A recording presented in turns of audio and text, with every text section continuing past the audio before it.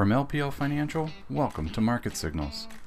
Hello, everyone, and welcome to the latest edition of LPL Market Signals. Jeff Bookbinder here, Chief Equity Strategist, LPL Research. I'm pleased to be joined by my friend and colleague, Jeffrey Roach, Chief Economist. Mr. Roach, how are you today? Oh, doing well. The summer is winding down. Kids are going to be back at it in the fall here soon. So good to be here. Yes, please factor in the Bookbinder back to school shopping into your consumer spending forecasts, because my 12-year-old is about to be unleashed back into the mall. So look out, Abercrombie, Hollister, Aeropostale, all of the above. Oh boy, yeah. I'm right there with you. A soon to be 14-year-old and 10-year-old. Yes, you get it. So thanks for joining, Jeff. We've been kind of rotating through the research department, giving you a little bit of a surprised co-pilot each week. So we'll continue to do this. It kind of makes things fun to bring in different talent each week. So we're going to spend most of this 30 minutes talking about the economy, of course, because that is Jeff's specialty, the Jeff and Jeff show again. But certainly I'll provide some updates on earnings season, which have been pretty good, trying to answer the question whether earnings can still push stocks higher. Spoiler alert, it's going to be hard at this stage because there's not much left. And what's left is a lot of retail. So unless my daughter can single-handedly save retail, it's going to be a challenging, I think, next couple of weeks. Of course, the jobs report was the big economic event of last week. So we'll get Jeff's thoughts on that. And then this week, it's all about inflation and the CPI. So let's get right into it. First, the stocks have been up 3 straight weeks. The gains last week were modest, but frankly, pretty impressive given all of the concerns about the Fed, right? We had this much stronger than expected jobs report, which caused the market to price in more Fed rate hikes and frankly, a slower trajectory of falling inflation. And yet, stocks still managed to end the week higher. So I think the word for last week is resilient, Jeff. We are back to, well over 4,100 on the S&P 500 now, and actually getting pretty close to the 50% retracement, which is a key level. Yeah, you're right, Jeff. So we had our STAC meeting yesterday, Strategic Tactical Asset and Allocation Committee meeting. And some of the things that is a mouthful, but man, we're always told, hey, avoid the acronyms, okay? Well, maybe with the Market Signals podcast, we can get away with it. We just defined STAC, so hopefully we can get away with it. But the discussion yesterday, you're right, Jeff. So, thinking about where we were just say a month ago, really concerned about the 3,900 level and, hey, can we break 4,000 level and 41? So what we didn't talk about as much was the VIX side of the equation. And if you look at that side, it has just been consistently trekking on downhill from a month and a half ago. So volatility has declined consistently, and that certainly has been a good thing for the markets. Absolutely. This is a key level for a number of reasons. This 50% retracement has essentially sounded the all clear for all bear markets since World War II. That 50% level is 4230. So that we're watching really closely. Basically what that means is, if the market falls, the S&P 1,200 points, the 50% retracement would be up 600. And so that midpoint historically has been key. Even if this is from Sam Stovall at CFRA, really interesting analysis. If you take 15% corrections and look at 50% retracements, 20 out of 21 sounded the all clear, and stocks proceeded to just get back to prior highs without retesting. So the key question everybody's asking, are we going to retest or not? Looks like the odds of a retest are falling. They're nowhere near zero, but odds of a retest are falling based on the progress the S&P 500 has made. We've also looked at some of these support levels, either prior lows or recent highs, and sort of 3,900 to 3,950 is a place that maybe we would land if we do see a bit of a pullback from here. And then last thing, and we'll get to the economy, Jeff. Everybody's asking, is this a bear market rally, or is this the end of the bear?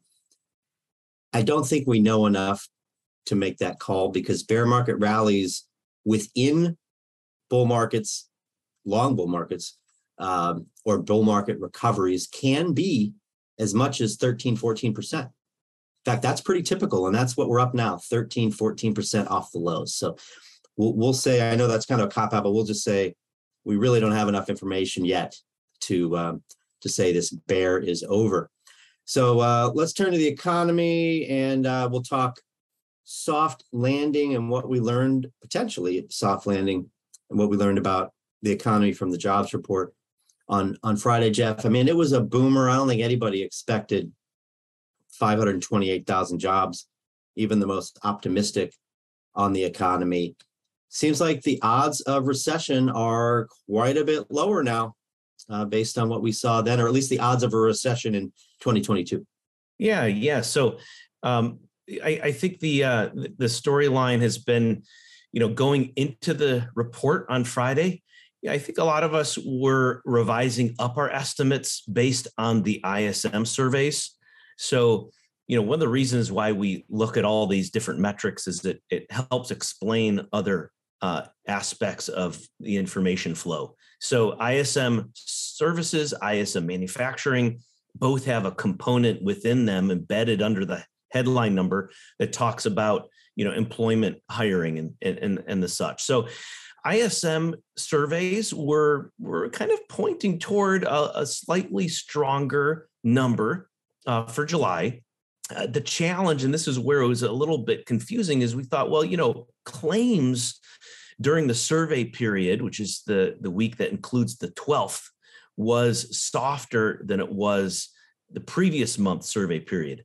And I think that was kind of the competing data, but ISM was the big factor. One of the things that I'm still looking into and trying to understand is, in the household survey, there's been a slight uptick in the number of multiple job holders. It's not alarming levels. I think some of my colleagues in other firms are maybe putting too much emphasis on that fact, multiple job holders and temp help.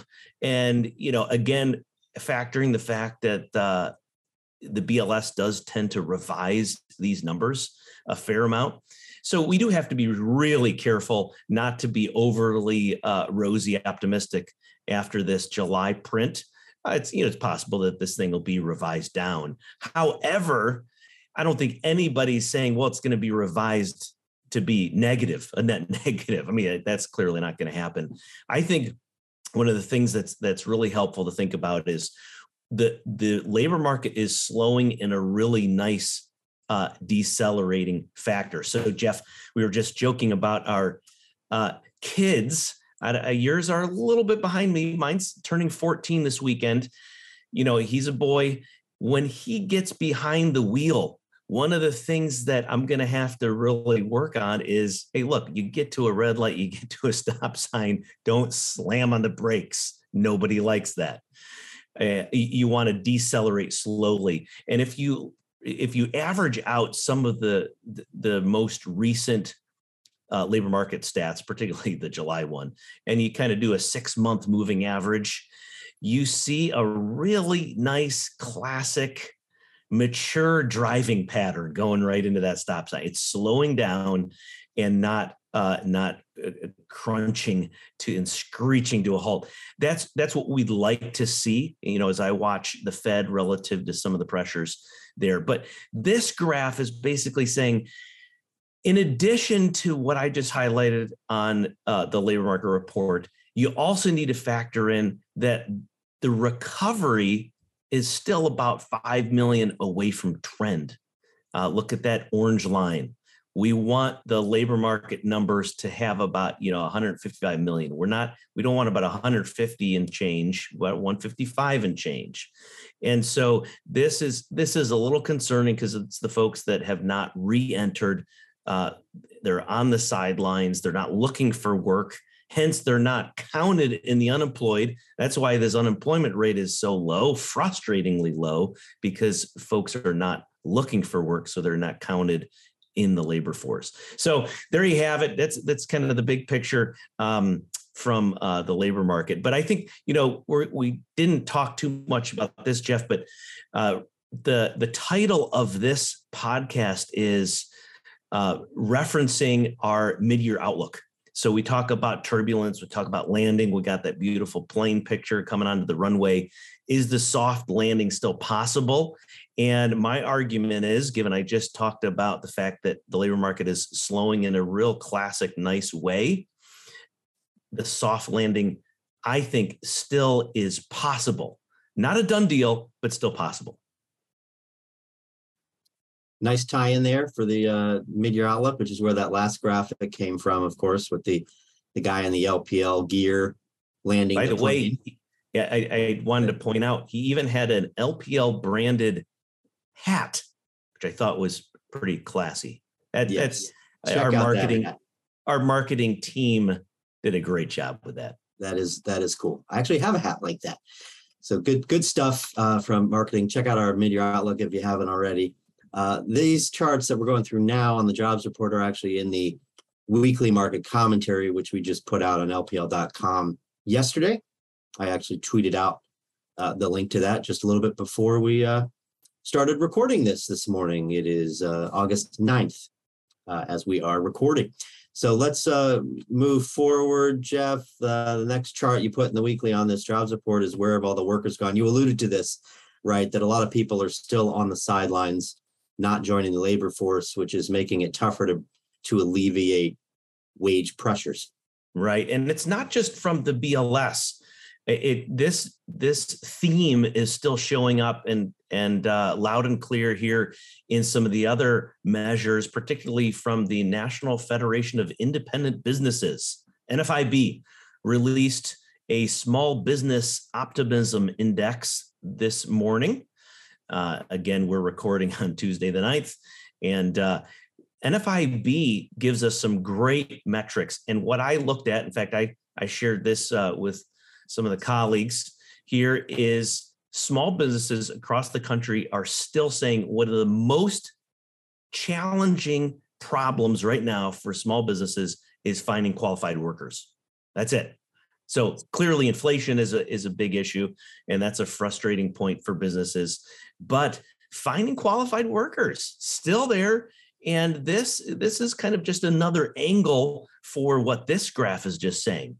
These are participation rates. So you could look at a number of different ways. Some folks prefer the employment to population ratio. And it's a similar story in the sense that of those in these age brackets, they could be working, but they're not. And in fact, the percentage of those in those age brackets that were working pre-pandemic was higher than it is now across all age 25 to 34. And you just keep on trekking on up to the 55 up in the yellow line here. And so small businesses are struggling to find workers. Of course, the response typically, ceteris paribus conditions, as we like to say, all other things being equal, the firms will say, look, the only way to attract workers is to raise, the wage for the opening. And so that's exactly right, Jeff, as you just said, as it relates to inflation. So yeah, where have they gone? I'll answer that question by this. They possibly have gone to start their own businesses. That's why you look at business formation statistics being very helpful to explain some of the gyrations in the labor market right now. Mm-hmm.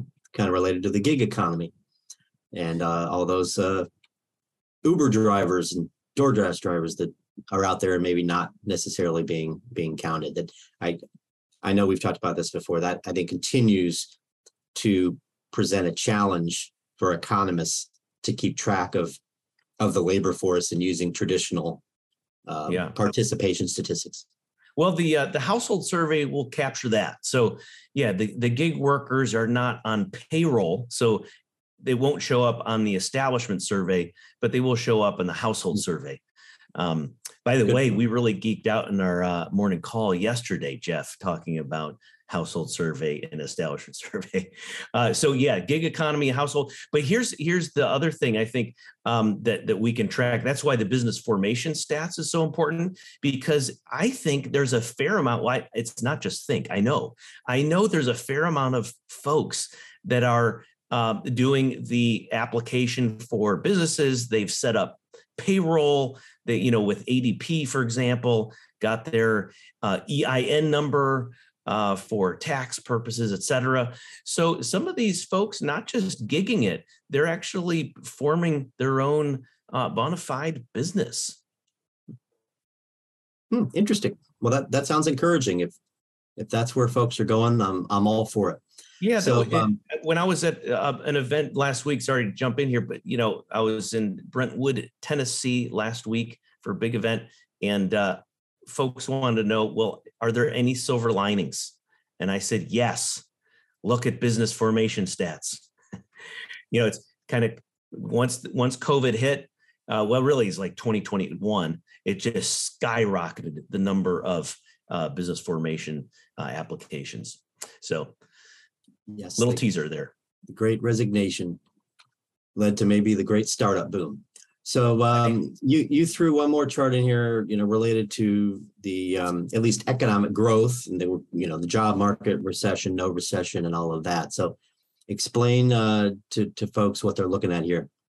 Yeah, this is a really helpful story. I think advisors can take this with them to, when they're at the cocktail party with the question about recession and inflation. And the point is that you look at those boxed areas that I have in the chart, the dotted boxed areas, late 90s, early 2000s, and 2011 to 2018-ish were all periods where particularly durable good prices were falling, not just the rate of inflation slowing, but it was actually deflation. So negative, we're below the zero line, right? So we're in negative territory, meaning prices are actually falling, and we didn't have a recession. There was no recession. Inflation was cooling off, and in some areas, of course, outright declining. And I think this is a great story to add. Again, going back to our mid-year outlook, granted, this is not a done deal. It's not going to be necessarily, quote unquote, easy for a soft landing as the Fed is hiking and tightening financial conditions. But this is all possible. In the mid 90s, the Fed was tightening. The labor market started easing pretty clearly. The Fed stopped its tightening, held steady for a little bit, and actually responded by cutting rates. It's all 95, 96 time period. And you can see this period where, no recession. There's the shaded vertical bars there are indicating the recession periods in the recent decades. So that's why I just titled the graph, look, we can have a slowdown in prices without a corresponding recession. The old mid-cycle slowdown. Exactly. I've heard it referred to. So sure, a lot of folks have compared this environment to the mid-90s. That would be tremendous if we could get an outcome like that, because as we all know, the Fed track record of soft landings is not great, to put it mildly.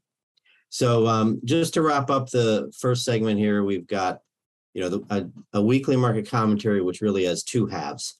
We recap the jobs report that Jeff wrote, and then we talk about the relationship between stocks and recessions in the second half, and that's what you see here. We just want to remind folks that stocks react to recessions and recoveries from recessions quickly and early, like several months in advance. So even if we do get a recession in the next several months, we might have already priced it in because it's likely to be mild because we got that 24% peak to trough in the S&P 500 already into the June lows.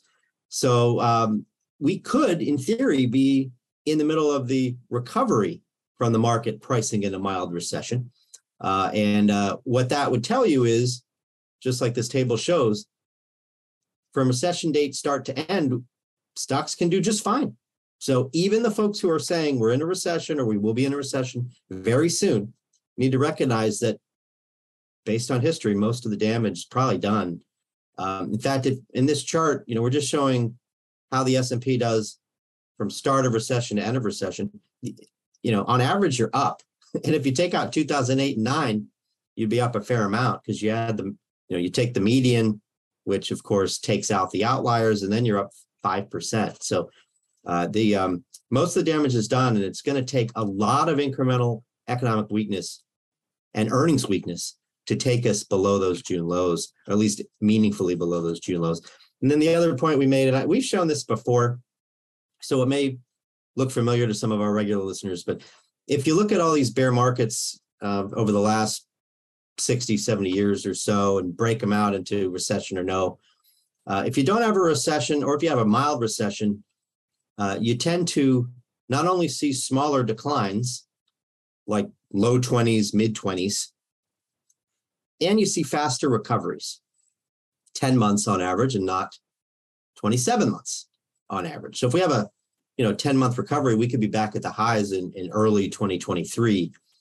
That certainly, I think most of us would take if we could get it right now. So the key messages here are stocks may have already priced in a recession, and these recoveries can be pretty quick, especially if we either don't get a recession or get a mild recession. Because look at the average recovery from a mild bear market with no recession is 7 months. We already did 7 months.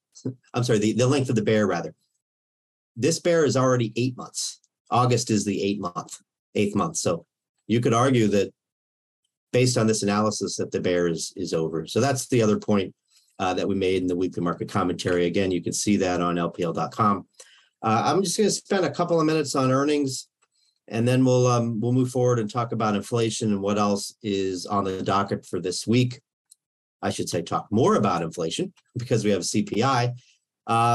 Here's our earnings dashboard, which we've shown you a few times. The good news is earnings season, has been quite solid.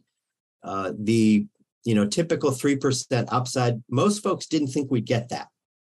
If you look at the very long term, like since earnings numbers were aggregated, we have numbers back to the mid 90s, 3 to 4% is about average. And we've got that. Earnings are tracking to, about this. These numbers are a touch out of date now because we've gotten a few more results here over the last several days. But, earnings are tracking up to like 6.7% year over year. When we started earnings season, they were tracking to 4%. So that's a nice amount of upside. And, average upside might not sound exciting, but when you've got a really strong dollar, you've got a slowing economy, and you've got these intense inflation pressures, not to mention the supply chain problems that are still going on, these are really, really good results. So earnings season has been a win, and it's a big part of why stocks are up, at least in the last 6 weeks or so. But here's the problem, and then I'll pass it over to you, Jeff. The big names have already reported. There is not a lot left. And what's left is retail, a lot of it anyway. So even though I'm impressed by what companies have delivered, I just don't think there's enough left to drive this next leg higher in the market in the short term. And we're going to need good news from inflation or the market's interpretation of the Fed to push us up to potentially that 50% retracement level, 4230 that we were talking about before. Mm-hmm. Well, I wonder, Jeff, if you have thoughts on this. So I referenced the NFIB, National Federation of Independent Business report that I just read through just before we got on this recording.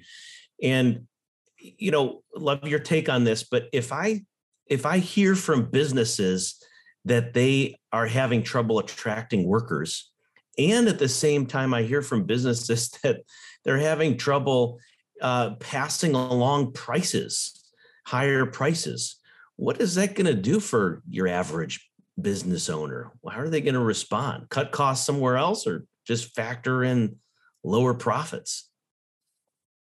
Yeah, if you can't raise prices, you got to cut costs, right? I think the key here is the revenue line, Jeff.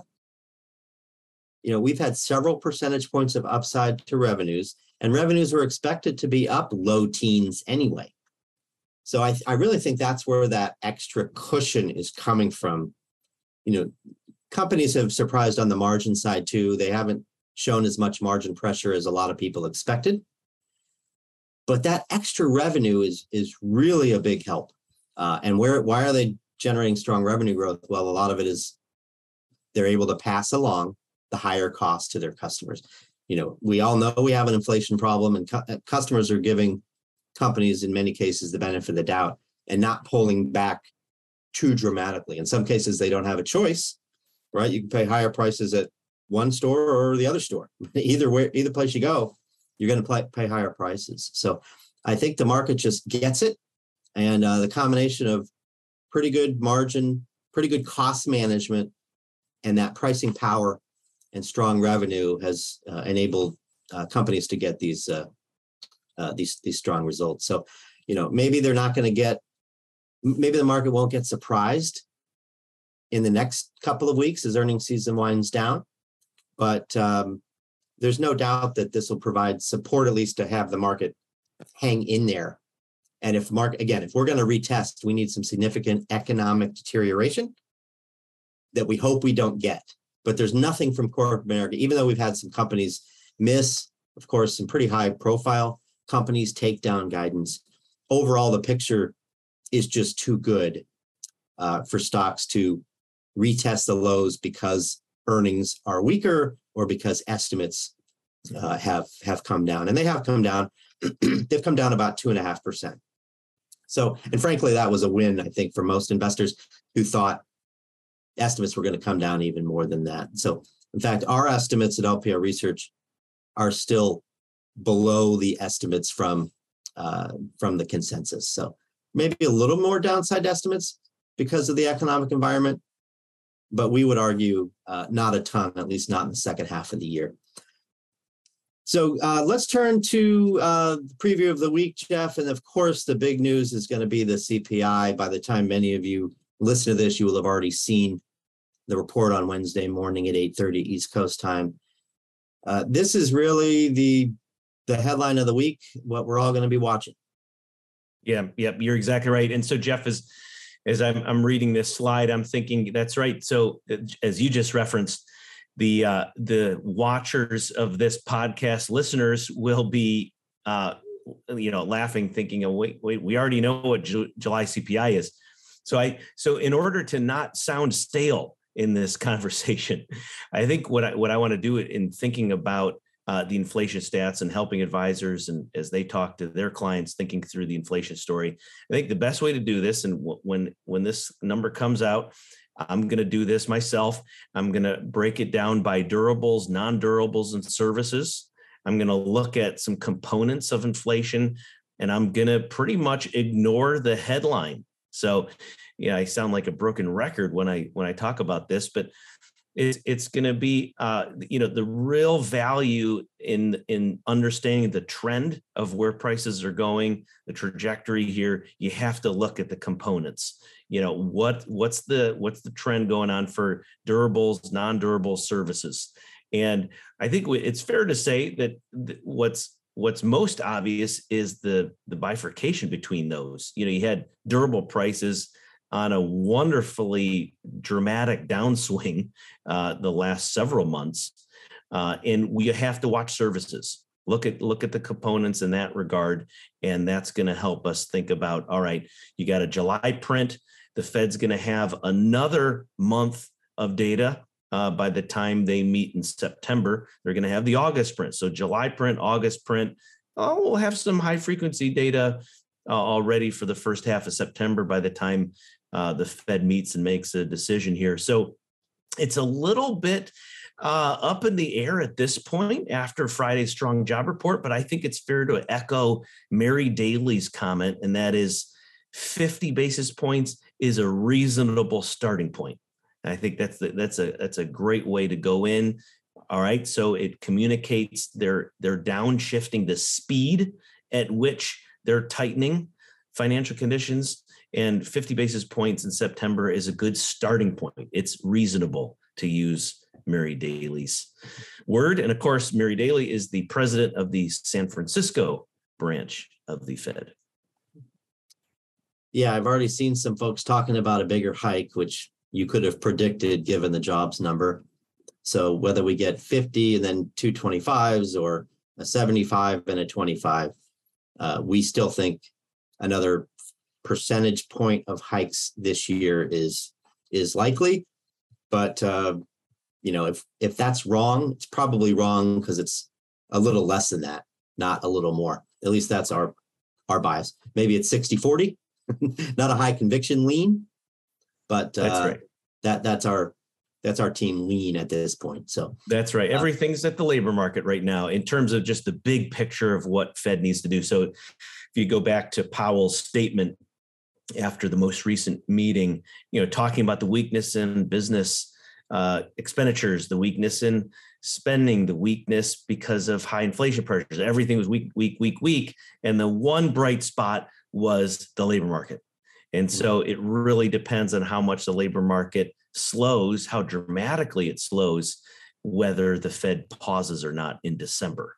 I think at this point, it's a little bit less likely for them to pause in December, and they're still going to be hiking September and November. By the way, they do not meet in October.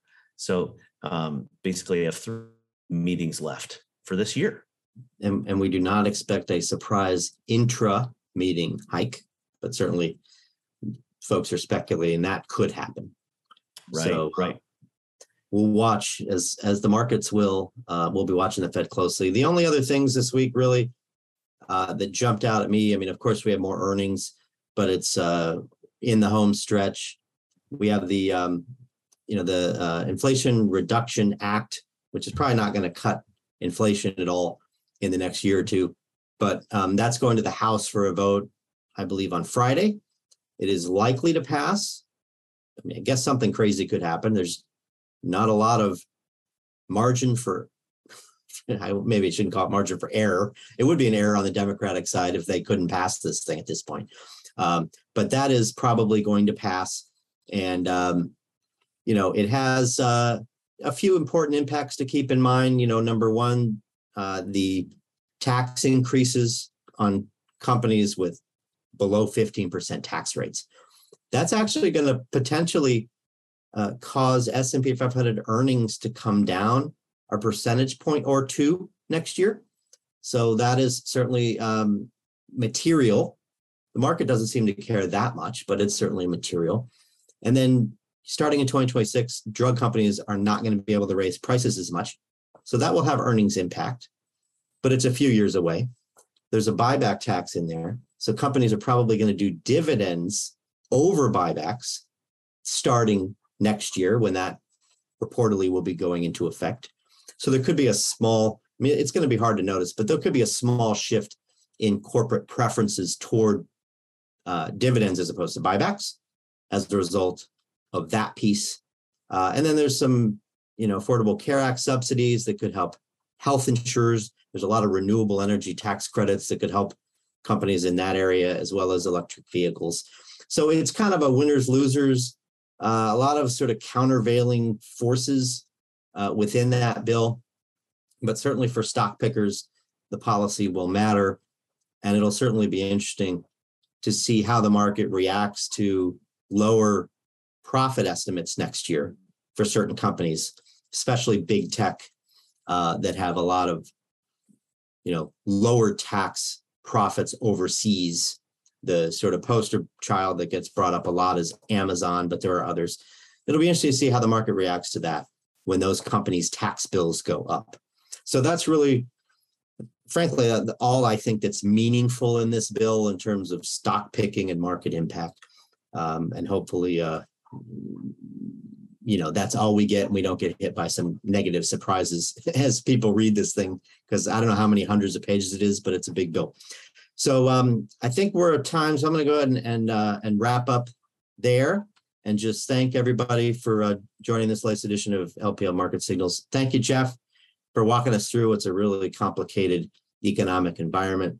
It's great that people are getting jobs, but it makes the Fed's job tougher, and it makes it tougher for us to analyze this economy. It's really unlike anything we've seen, but we've had a good earnings season, and certainly that is providing support for stocks, and we'll now turn our attention to that CPI tomorrow.